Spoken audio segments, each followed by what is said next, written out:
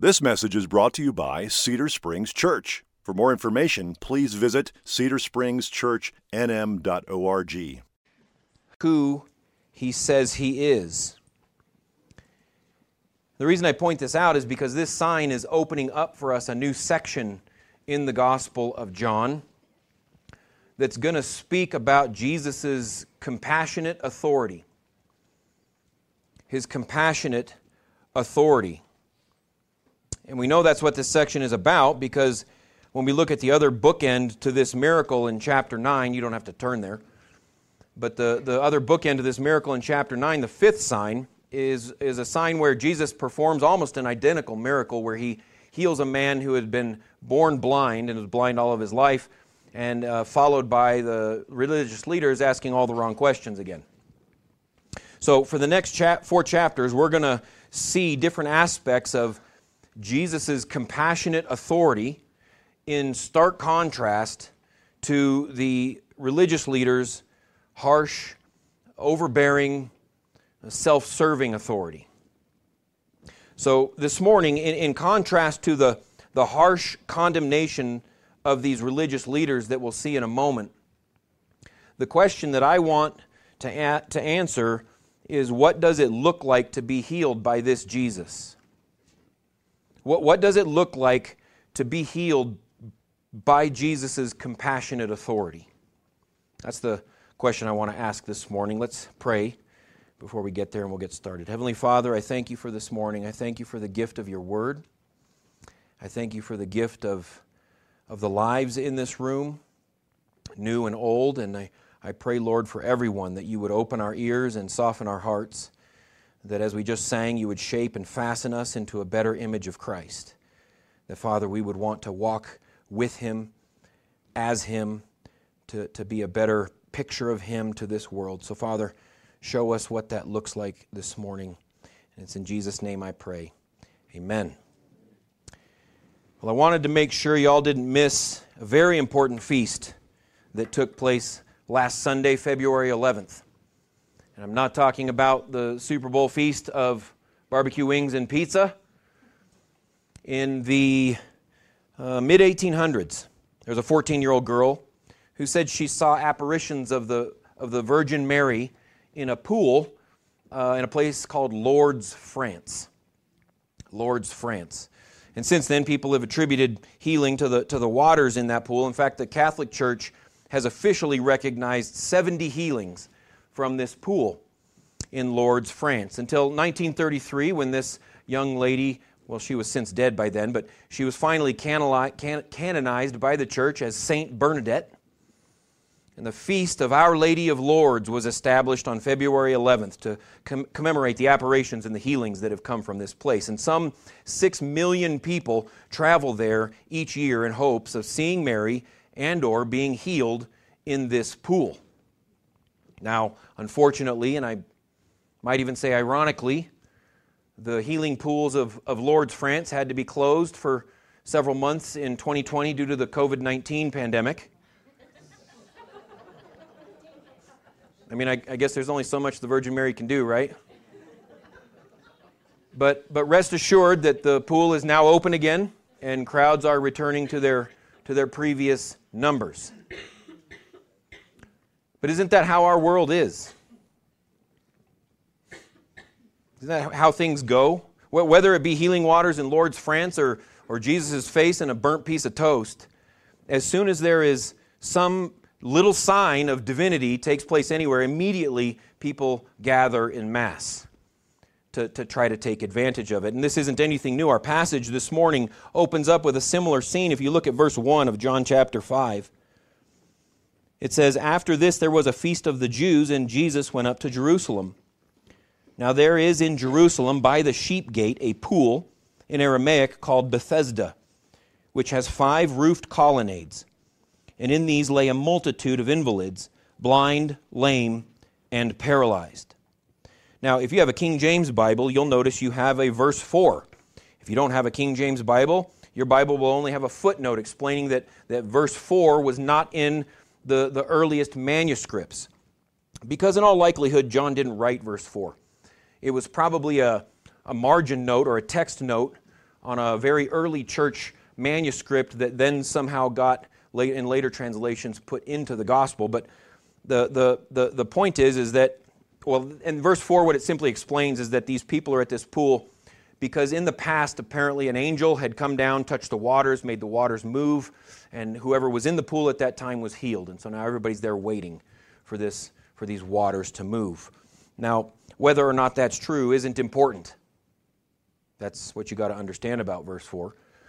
What's important is that for whatever reason, there was a multitude of blind and lame and paralyzed people collected around this pool waiting for an opportunity to be healed. And the reason that's important is because in order to understand what he's doing with this story, John wants us to be able to put ourselves in this scene. So envision the dozens or even hundreds of sick and broken people piled up under these colonnades, trying to escape the hot sun of the Judean summer. Listen. Can you hear the groaning and the moaning and the wailing of people in perpetual discomfort? The cries of despair as days turn into weeks, turn into months, turn into years. Of people withering from sickness and starvation. Imagine the smell of so much disease and open sores without modern medical cure. The outcasts of the outcasts, just kind of left out there to rot and die in the open air as their injuries and their diseases consume them. Just try to imagine the hopelessness of being a resident of the pool of Bethesda,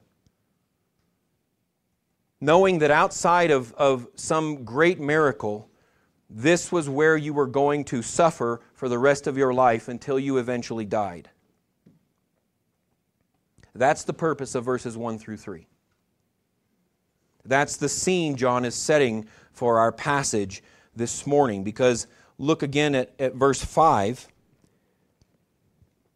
Because what John wants us to know is that Jesus picked a very particular man out of that pitiful crowd to heal for a reason. It says in verse 5, one man was there who had been an invalid for 38 years. When Jesus saw him lying there and knew that he had already been there a long time, he said to him, "Do you want to be healed?" The sick man answered him, "Sir, I have no one to put me into the pool when the water is stirred up, and while I am going, another steps down before me." And Jesus said to him, "Get up, take up your bed, and walk." And at once the man was healed, and he took up his bed and walked. Now, I don't know if you've heard it, but currently there's a popular song on Christian radio that's loosely based on this passage called "Another One" by Elevation Worship. The lyrics go, "You do everything on purpose. I can feel your spirit stirring. I've been praying, you've been working, you're working it all for good. So fan the flame and keep it burning. You're refining in the furnace. All the waiting will be worth it because you're working it all for good." And then here's the chorus. Miracle after miracle, open door after open door. Here it comes, so get ready for another one because another one's on the way. Miracle after miracle, open door after open door. Here it comes, so get ready for another one because another one's on the way. Now don't get me wrong, the song is catchy, inspiring even. The problem is they didn't read the Bible.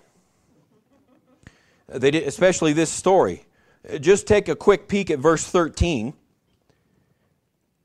It says, "Now the man who had been healed did not know who it was, for Jesus had withdrawn, as there was a crowd in the place where he was healed." In other words, as soon as Jesus healed this man, he certainly was mobbed by all kinds of other helpless people in this place. I mean, this guy's been there. They all know him. He steps up and walks out. Jesus is a hot commodity at that moment. So John's careful to add this important detail that after Jesus healed this one man, he split. Meaning if that song was accurate, the chorus would be more like just one miracle and Jesus is out. So it sucks if he doesn't pick you. That would be a more accurate song chorus. In other words, before we dive into this message, we need to remember that this passage is not ultimately about Jesus healing this invalid. Otherwise, he would have stuck around and healed a lot more, like he does in other parts of the Bible. But he didn't. He singled out this one man and then left. Because just like last week, what we need to recognize is this miracle is a sign. It's an arrow that's intended to point towards something more than the miracle itself. Which means we need to be looking for what this sign is pointing toward instead of becoming overly concerned with the arrow. So what is it about? What's this particular miracle about? What unique aspect of Jesus does this sign point to? Well, it's pretty simple. It tells us that Jesus has not only the compassion, but the authority to heal people who are hopelessly incapable of healing themselves. People who had been cast aside by society. And I think Jesus chose this particular man because he wants us to recognize that just like this man, in the midst of a multitude of helpless people, we too were pitifully helpless spiritually. Even with all of our doctors and all of our exercise regimens and all of our diets and all of our nutrition and all of our perfumes, among a stinking, helpless mass of spiritually dying people, just like this man, we too were the most helpless. In other words, if you want to know what this passage has to do with you, then cozy up next to this invalid and ask yourself, what does it look like to be healed by Jesus? What does it look like to be healed by Jesus? Because what looks on the outside to be a story about Jesus healing a man who is physically helpless to heal himself is actually a sign pointing to the Savior who can heal people spiritually who are incapable of healing themselves. People who were incapable of healing themselves until one day, just like with this man, Jesus asks them, do you want to be healed? In the midst of their disease and their spiritual infirmity and sickness and death, Jesus asked, do you want to be healed? And I'd say he's asking us the same question this morning. So do you? Do you want to be healed? Like I said, I'm not talking about your physical ailments. Do you want to be healed from your sin and your shame? Do you want to be healed from your weakness and your failings? Do you want to be healed from your spiritual inadequacy and uselessness? And I get it, that's not everybody this morning. I'm certain there's a few people here who think they're doing pretty good. For whom I would have a different yet just as important question, which is, do you want to be rescued from the emptiness of your success? Do you want to be rescued from the futility of your influence and comfort? Do you want to be rescued from the mirage that you're doing okay taking care of yourself? Because it doesn't matter who you are. This morning, Jesus is asking us, do you want to be healed? If you've already answered yes to that question, like I know most of you have in this room, then you know in a spiritual way what this invalid's experiencing physically. You know about the compassionate authority of Jesus Christ. That when He chooses someone to be healed, physically or spiritually, just like John says in verse 9, they don't have a choice. When Jesus chooses to tell someone who's spiritually dead, live, they don't hit the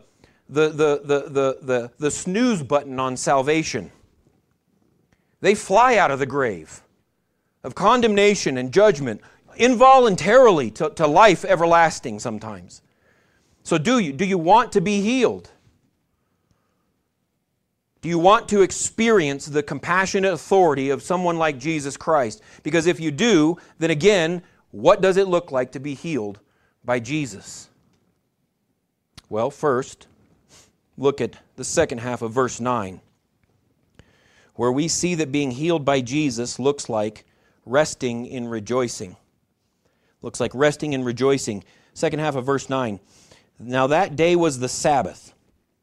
So the Jews said to the man who had been healed, "It is the Sabbath, and it is not lawful for you to take up your bed." But he answered them, "The man who healed me, that man said, 'Take up your bed and walk.'" They asked him, "Who is the man who said to you, 'Take up your bed and walk'?" Now the man who had been healed did not know who it was, for Jesus had withdrawn, as there was a crowd in that place. So let's stop there before we go too far. I want you to think about what John has intentionally left out, has intentionally left to our imaginations between verse 9 and 10. For 38 years, you have been confined to a mat at the pool of Bethesda until one day you're approached by a man who commands you to get up and walk. And to your amazement, you feel the muscles in your legs start to grow. You feel the steadiness of your bones returning. You feel the sureness of your balance coming back to you. Until, like Isaiah 35 predicted, you have this irrepressible urge to leap like a deer in the presence of your Messiah. And so you do. You take off. You take off for the first time in 4 decades. You don't know where you're going, but you don't care. You're not even sure where you're going to end up, but you can feel the wind in your face as you're running through the streets. You can feel the dirt in between your toes as they grip the ground to propel you faster and faster and faster. You're knocking into people as you turn corner after corner. Your eyes consuming the beauty of the world that you haven't seen in a lifetime. But then you figure out where you want to go. So you laugh and you cry and you rejoice as you bounce like Tigger through the streets of Jerusalem, making your way to the temple to offer a sacrifice to God for the first time in nearly 40 years. Because you have been released from the bondage of your brokenness. You have been freed from the shackles of your sickness. You've been set loose from the prison of your powerlessness. Until you finally get there and are told, but it's the Sabbath. You're not allowed to do that. You see, we can learn a great deal about what it looks to be healed by Jesus, both from what this man is doing and when Jesus commanded him to do it. We can learn a lot both from what this man was doing and when Jesus commanded him to do it. Look back up at verse 1 real quick. John says, "After this there was a feast of the Jews, and Jesus went up to Jerusalem." Now, there were several feasts commanded in Leviticus by God, but they all follow the same pattern. After 6 days of sacrifice and worship and prayer, there was the 7th day, or the Sabbath, the culmination of the feast, where God commanded everyone to rest. Meaning, Jesus didn't just wander into Jerusalem on the last day of the feast and see this man there. No, he's already been there for 6 days. Which means he intentionally waited until the Sabbath to command this man to take up his mat and walk. Meaning, I want you to follow the connection with me here.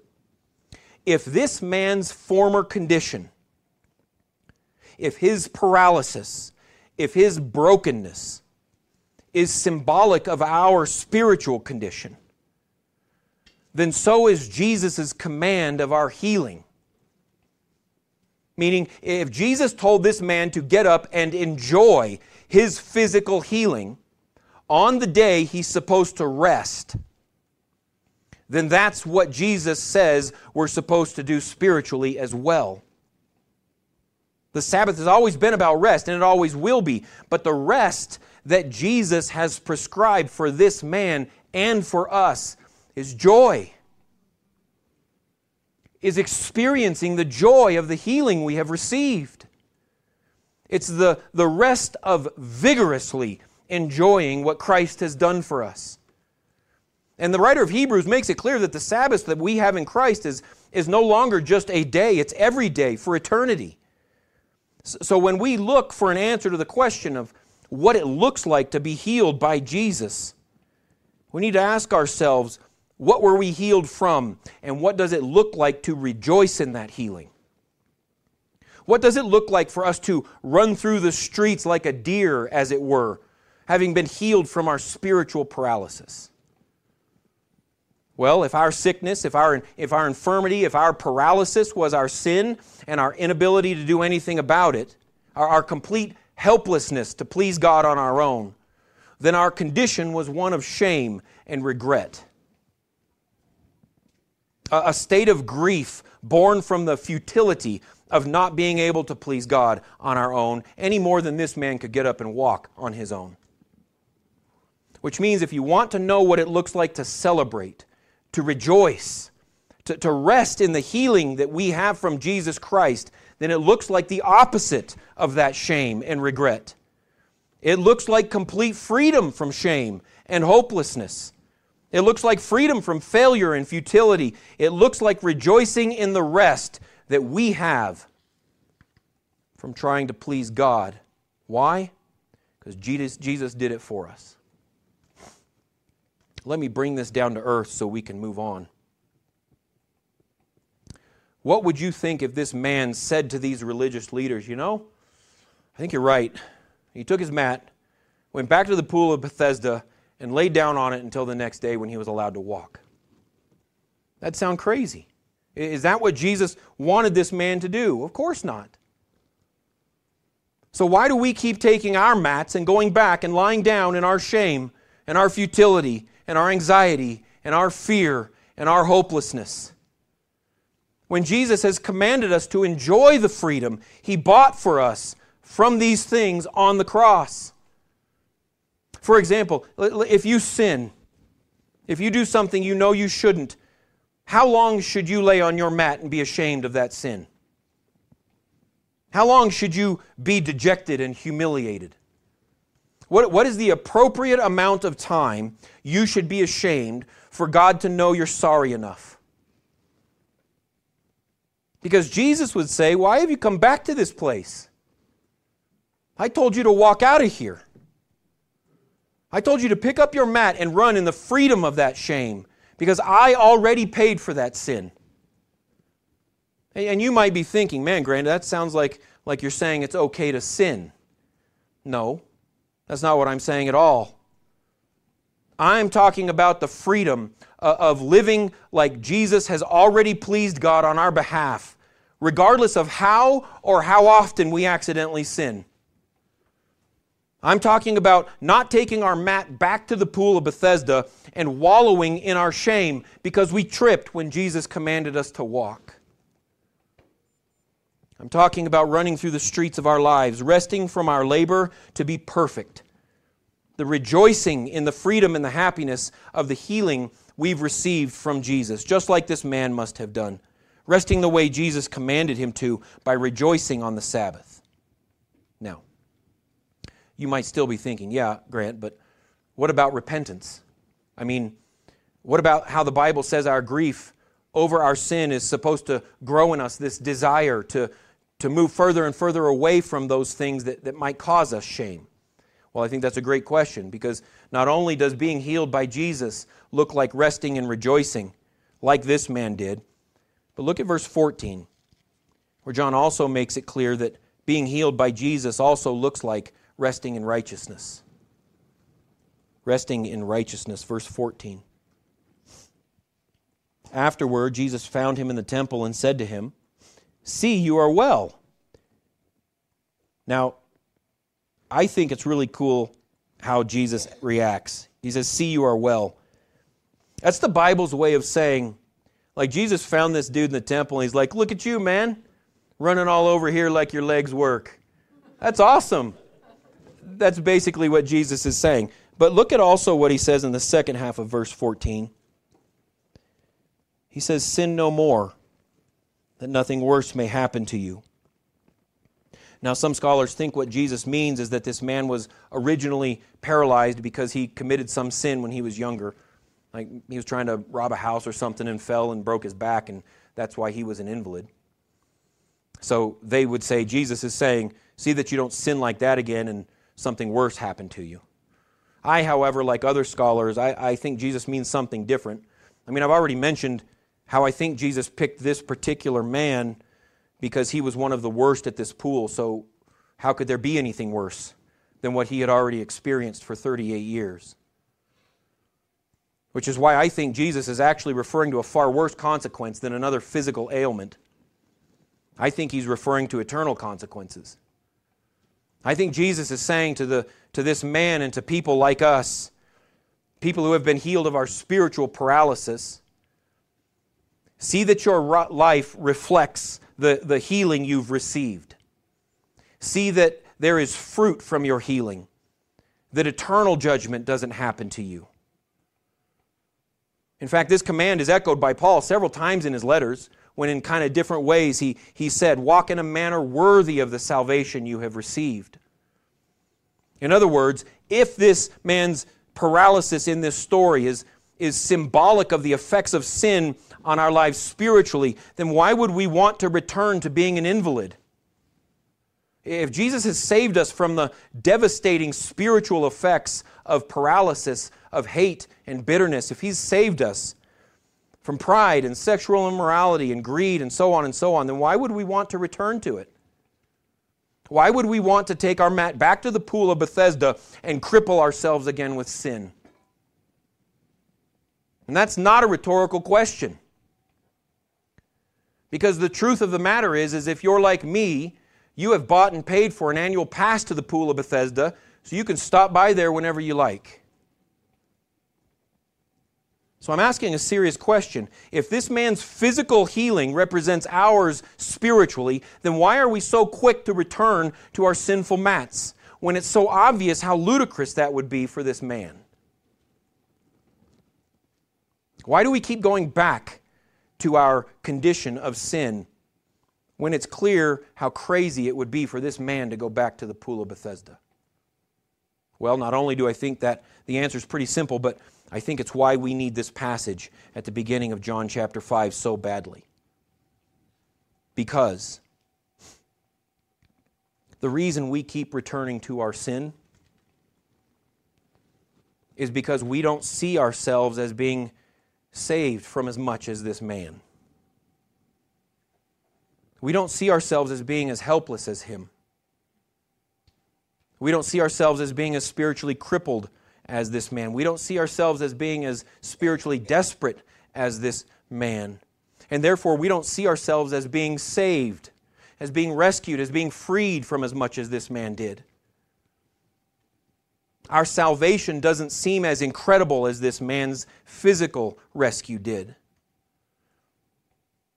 Which means this, I've said this before, the way to want to rest in righteousness, the way to want to not be obligated to go back, but to want to walk in a manner worthy of the salvation you've received, the way to want to do that is to grow your understanding of that salvation.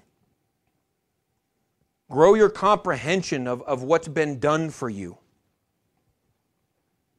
Get as close to this man as you can by reckoning how helpless you were before Jesus intervened. Try to comprehend the depth of your own spiritual paralysis before Jesus showed up. How do I do that, you ask? How do I do that? Because again, I think the answer is pretty simple, but it may not be how you think. Because the answer is this, listen, the answer is not to dwell on your sin, but to dwell on the one who saved you from it. If you want to understand the length and the depth and the breadth of what Christ has done for you, don't dwell on your sin. That was the problem in the first place. It was pride. Dwell on the one who saved you from it. Don't dwell on your sin or your failure. Dwell on the one who saved you from it. Dwell on the purity and the power and the perfection of your God. Dwell on the majesty and the might and the massiveness of your God. Dwell on the strength and the sovereignty and the supremacy of your God. Because when you do that, when you dwell on the bigness and the power of God, then just like Moses and Isaiah and Paul and John before you, when you dwell on God, the more you dwell on God, the more you'll understand the magnitude of what you've been healed from. The more magical it will feel that your crippled little spiritual legs even work. The more amazing it will be that you can do anything righteous.